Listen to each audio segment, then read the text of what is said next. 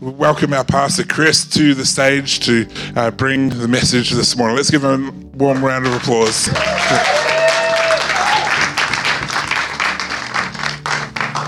Awesome, thank you. Thank you, guys. You can take your seats. For those of you who don't know, this year we've been going through the New Testament and explaining the culture and the context of some of the books that we find in there. And I've been giving a little mini-series on three of the smallest books in the New Testament. We started last week with Jude. This week we're talking about the book of Titus. And next week we'll be talking about Philemon, which is the smallest book in the New Testament. But to get into it, the book of Titus, unlike the book of Jude that we looked at last week, Titus is not the author of the book. This is actually a letter to Titus from the Apostle Paul. And so Titus is the recipient, whereas last week Jude was actually the writer of the letter. So we've got a bit of a swap here.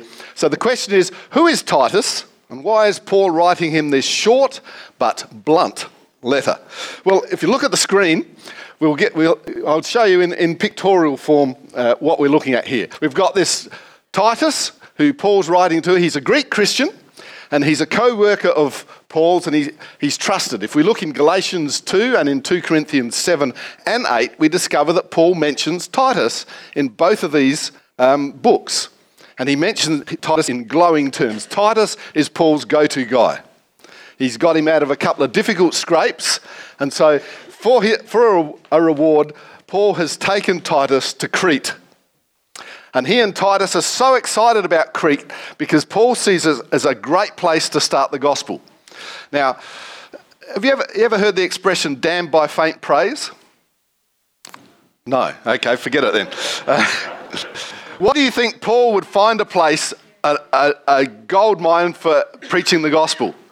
Because they're really good people and they don't need the gospel? No. So the fact that Paul is so keen on starting some churches here in Crete tells you something, doesn't it?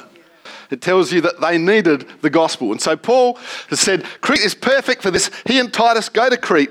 They set up some house churches. You can see some little house churches dotted around here. And they're excited about it because Crete is a maritime hub in the Mediterranean because it's only a reasonably small island, but there are lots of ports scattered around it. So a lot of people come to visit Crete. It's actually developed a reputation, not a particularly good one. But they're going great guns. They've started these house churches and Paul leaves Titus to get the job done. And we assume at some point that Titus has got onto his mobile phone and he's rung Paul and he said, look, Paul, things are not going quite the way we'd planned. And so this is why Paul has written this letter to Titus, because the churches have actually come under the influence of some corrupt Cretan leaders. Does this sound familiar, this corrupt? For those of you who are last week, it should have a familiar ring to it. And so these corrupt leaders have led the church in the wrong direction, and so Paul has written to Titus with instructions on how to restore order. So, are we clear? Got to be excited. Before we go any further, let's pray. Lord, I thank you that people here have hearts open and ears to hear your word, that it doesn't just come as information but transformation, that it is something we can apply into our lives and be different when we walk out than when we came in. In Jesus' name we pray. Amen. Awesome. So the first thing Paul has to address is the battle of the gods. We've got the Cretan Zeus on one side and we have the Christian God on the other side, who is a triumvirate. There's three of them. There's Father, Son, and Holy Spirit. And so the big problem is that the Cretans, and let's get something straight here. When we talk about Cretans, we're talking about people from Crete.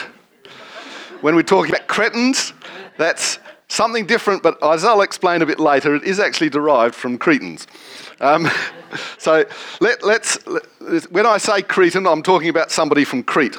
And so the Cretans actually believed Greek gods were mere men and women elevated to deities through benevolent service and gifts to mankind. So the picture you see, if you've ever seen, name me some of those Greek movies with Liam Neeson as Zeus. Clash of the Titans. We see Zeus as this fairly shadowy but benevolent and fatherly figure who's very responsible and feels keenly the naughtiness of some of the other gods in the pantheon of Greek gods. But the Cretans didn't actually believe that. They believed that Zeus was actually a man who gave gifts and rose to deity through his service to mankind and was actually born on Crete. I actually thought he was buried there as well, which tells you a lot about their view of God. And so the majority of Greek gods were actually supposed to be born on Crete. And this mythology was so entrenched in Cretan culture that the churches in Paul's day were integrating their understanding of the Christian God with the prevailing views about the Greek gods, mainly Zeus. Now this was bad news because I'm not quite sure how Zeus got to be a god, because it's basically recorded that his main characteristics were that he loves to seduce women by any means necessary, even by assuming godlike characteristics to get what he wanted. In a nutshell, Zeus was a liar and a womanizer, and the Cretans immortalised him for this. Strange. They took pride in his shady character and underhanded ways. So now you're getting a bit of a taste of what Paul had to deal with. So he's got this great mythology he's dealing with. So aware of this context, Paul wants to make it crystal clear that the God revealed in Jesus is totally different to Zeus. And he conveys that by contrasting the character of our three-in-one God to Zeus the liar. And he starts off with this idea that a true God could even be a lying God. And so in verse 1, he starts off, "This letter is from Paul, a slave of God and apostle of Jesus Christ. I have been sent to proclaim faith to those God has chosen and to teach them to know the truth that shows them how to live godly lives, not lies." That's exactly what he's trying not to get. This truth gives them the confidence that they have eternal life, which God, by the way, who does not lie, promised them before the world began.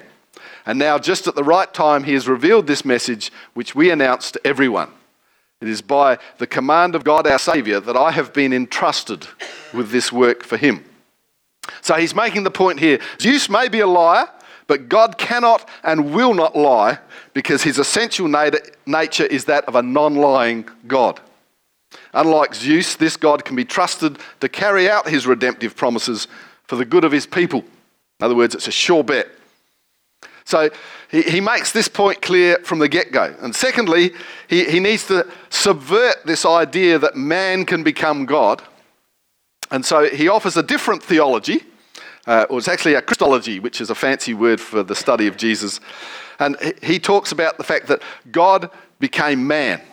And he intentionally butts up against this cultural myth by insisting that Jesus appeared among humans from above and not from beneath. And so he reinforces Jesus' credentials throughout this letter by speaking of God the Father, because most people, when you talk about God, they think of God Almighty, Yahweh, the big God, Lord in all capitals. And people understand that quite well, that there's an overarching God. But Jesus as God is harder for a lot of people to grasp hold of. And so Paul actually very carefully and very cleverly speaks of God the Father as God our Saviour throughout this letter. And then simultaneously he speaks of Jesus, that is the incarnate Son of God, as Jesus Christ our Saviour, almost in the same breath. Watch how he does this. He does this throughout the letter in a couple of, not triplets, what's two of them? Duplexes? That's sort of a house.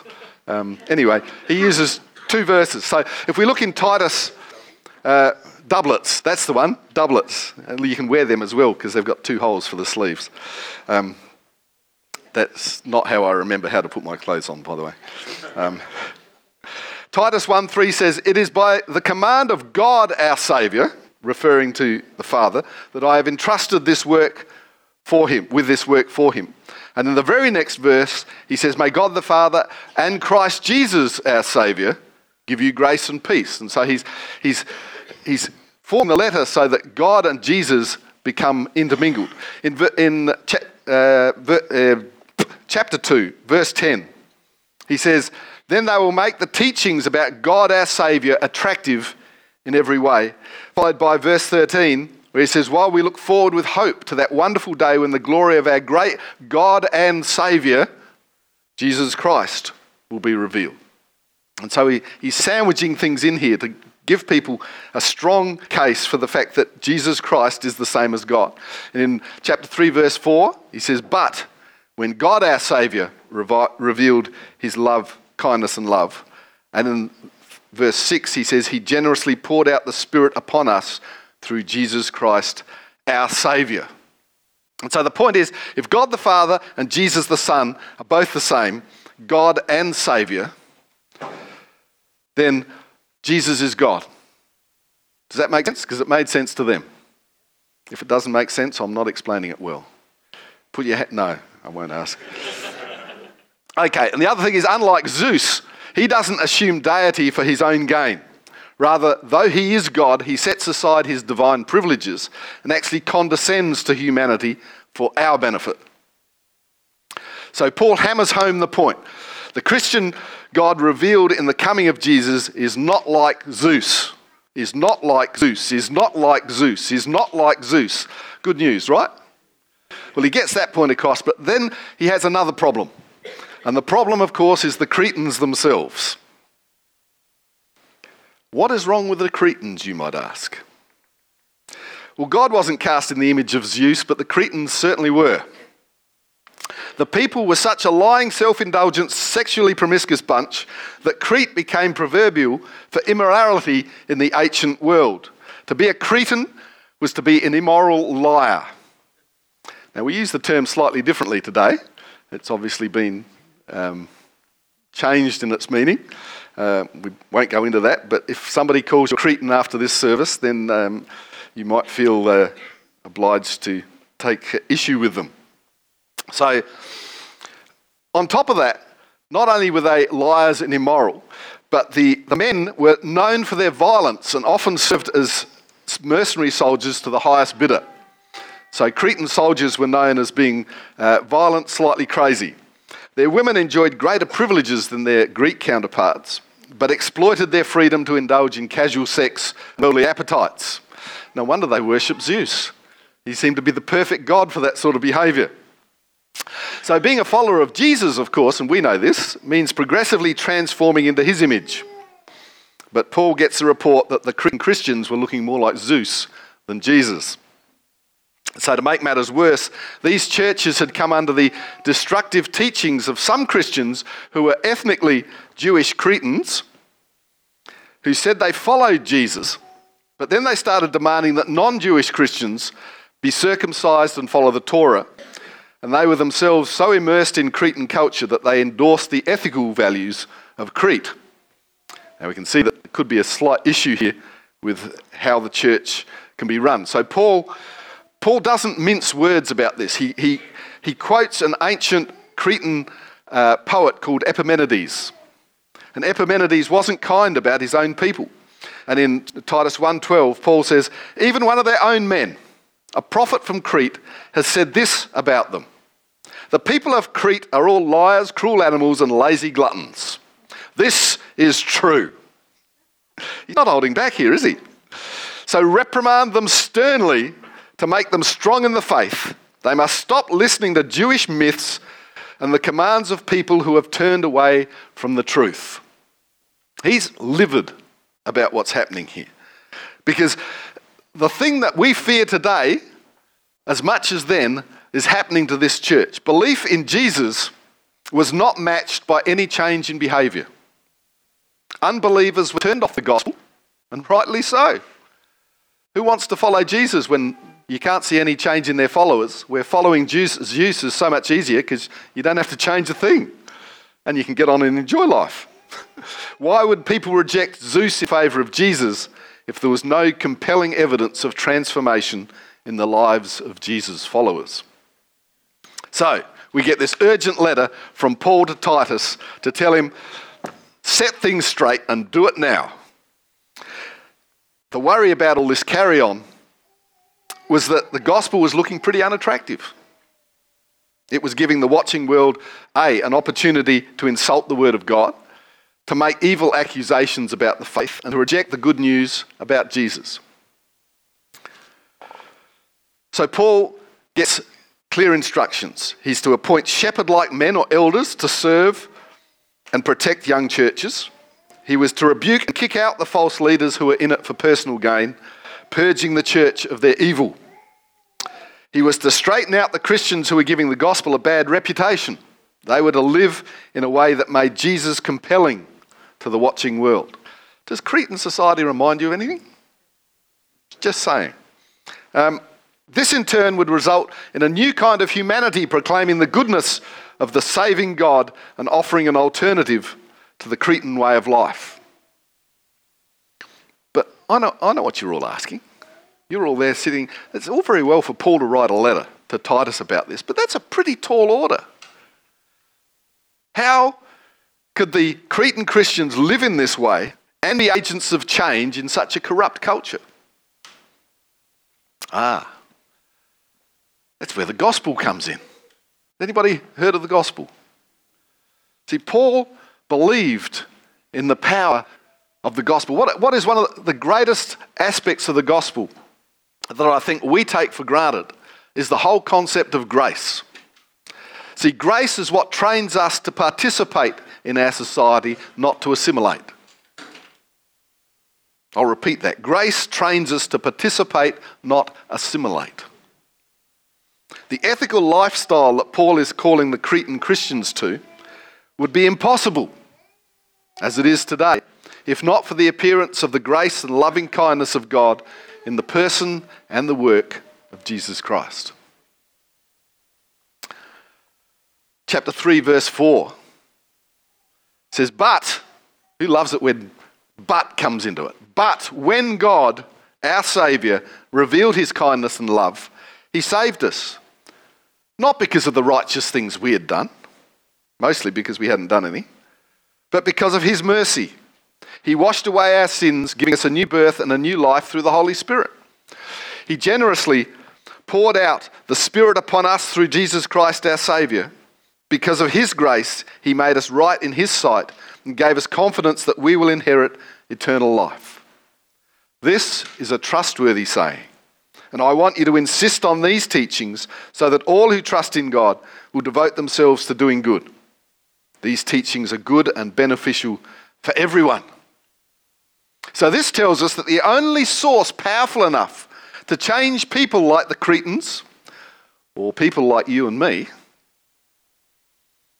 is the transforming love of the one true God.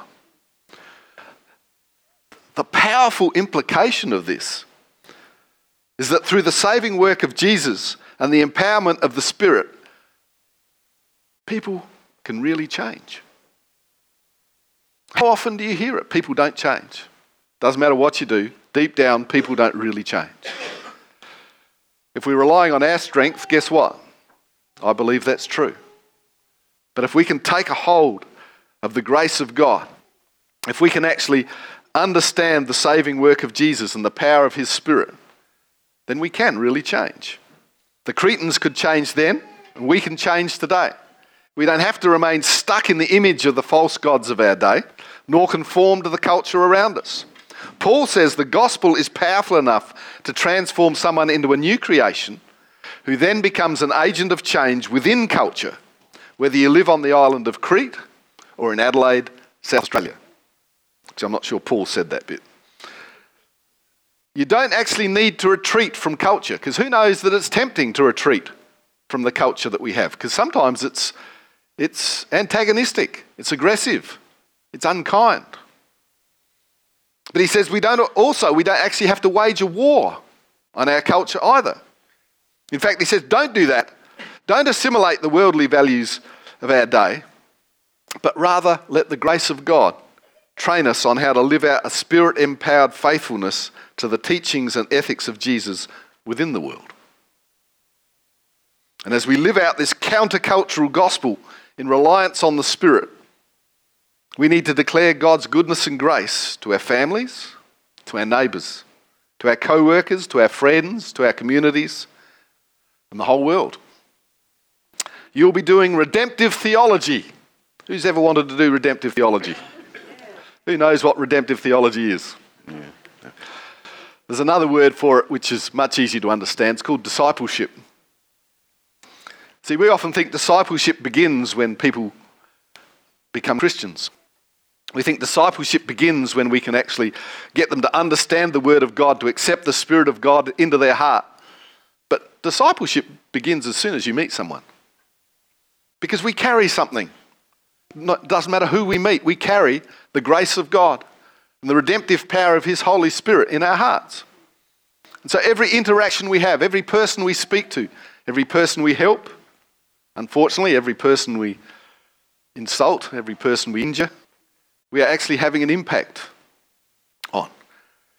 But if we have the grace of God in our hearts and in our spirits, we can disciple people outside the church, showing them the beauty of the message about our saving God. Who's excited about that? You see, that is how this little book packs such a powerful punch. Paul came and wrote a letter that showed them how their faith in God, their understanding of the grace of God, could make them more powerful than they could believe. Can I pray for you? Let's stand.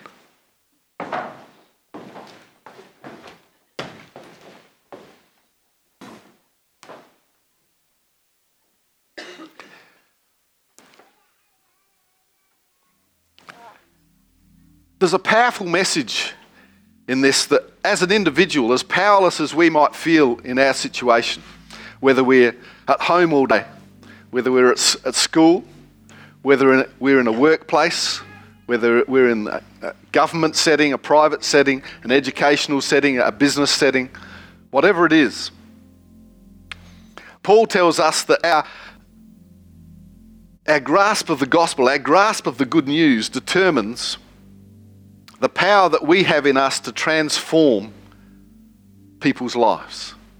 If we're prepared to live out Spirit-empowered faithfulness, then we can actually affect people. We can change people. We can be redemptive theologians. You don't have to remember that. You can just be disciples. But we actually have to take that on board. Some of us want to shrink from our culture because our culture is cruel to us. Some of us take the opposite stance because our culture is cruel. We want to fight a battle against our culture. We want to get a placard and wave down with something that we don't like. We end up being people who are anti-social. We're not actually called to be anti-anything. We're called to be for something. And so, I don't know what your situation is in your home, your workplace, wherever you spend the majority of your week. And you may have not even thought of discipling the people around you. Your only thought may have been of survival. But I want to pray for the strength to rise up and start believing in what God has put inside of us. And then I want to go a step further and start to think of strategies for us to do that. People that we can actually speak to. Actions that we can actually take that will bring the notice of God's grace to people who don't know it. And then we need to pray for the miraculous power of the Holy Spirit so that we can actually show people not only that our lives are transformed by our knowledge of Jesus Christ, but we can transform theirs. But it takes courage. It takes stepping out. It actually takes a flip of our most common approach, which is me first, then everybody else. I want to protect my heart, and then when I feel protected, I might go out and speak to someone. God says, no, be vulnerable. Allow yourself to be hurt, because the one who created you loves you and protects you from all hurt. Who's prepared to be what was the term? A redemptive theologian? Come on, raise your hands to heaven this morning. Let's pray. Mighty God, Fill us with your Spirit. Empower us with your grace. Let us not be caught up in the idea that we are not worthy, we are not capable, we are not the people you have chosen to do your work. We are more than conquerors in this place, whatever our daily life.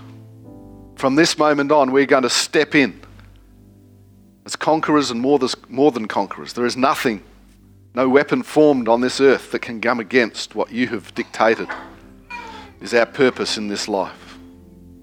And Lord, we ask you to give us the strategies, the people, to actually impact with your grace, your holiness and your power. Let our faith not be an empty thing, but a thing of power and beauty in our own lives and the lives of the people around us. Lord, fill us with your Spirit. Let us not be afraid of the power that you've put in us, but let us rejoice in the grace and the mercy and the peace and the power that you have put into our lives through your Holy Spirit. In Jesus' name, amen. Just stay standing quickly, if you will. You may be here this morning and you've heard about the redemptive power of Jesus. You may even sort of feel that you're a bit like the Cretans, that you've got a life which perhaps needs turning around, or you may even be happy with your life, but there's no power in it. I'm here to tell you this morning that a life with Jesus Christ as your Lord and Saviour is not a life of shrinking back. It's not a life of passive acceptance of what the world can throw at you. It's actually an active participation in the plans and purposes of Almighty God through the power of His Son Jesus Christ in our lives.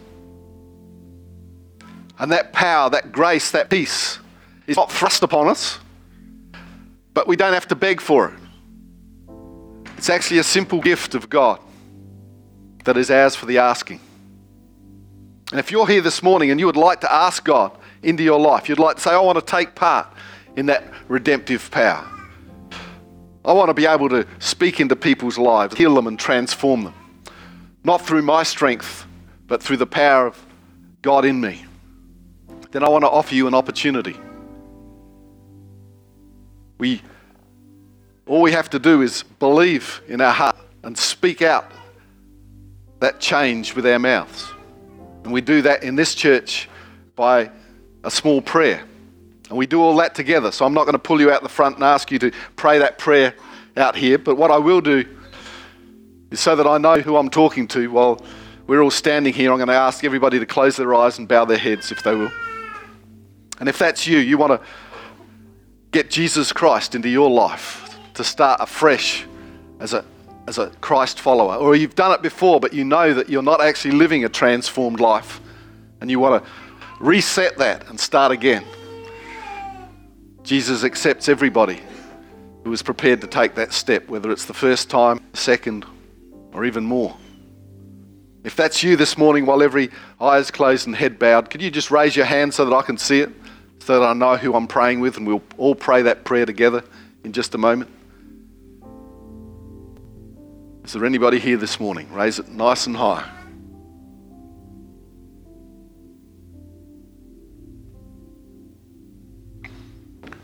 Awesome.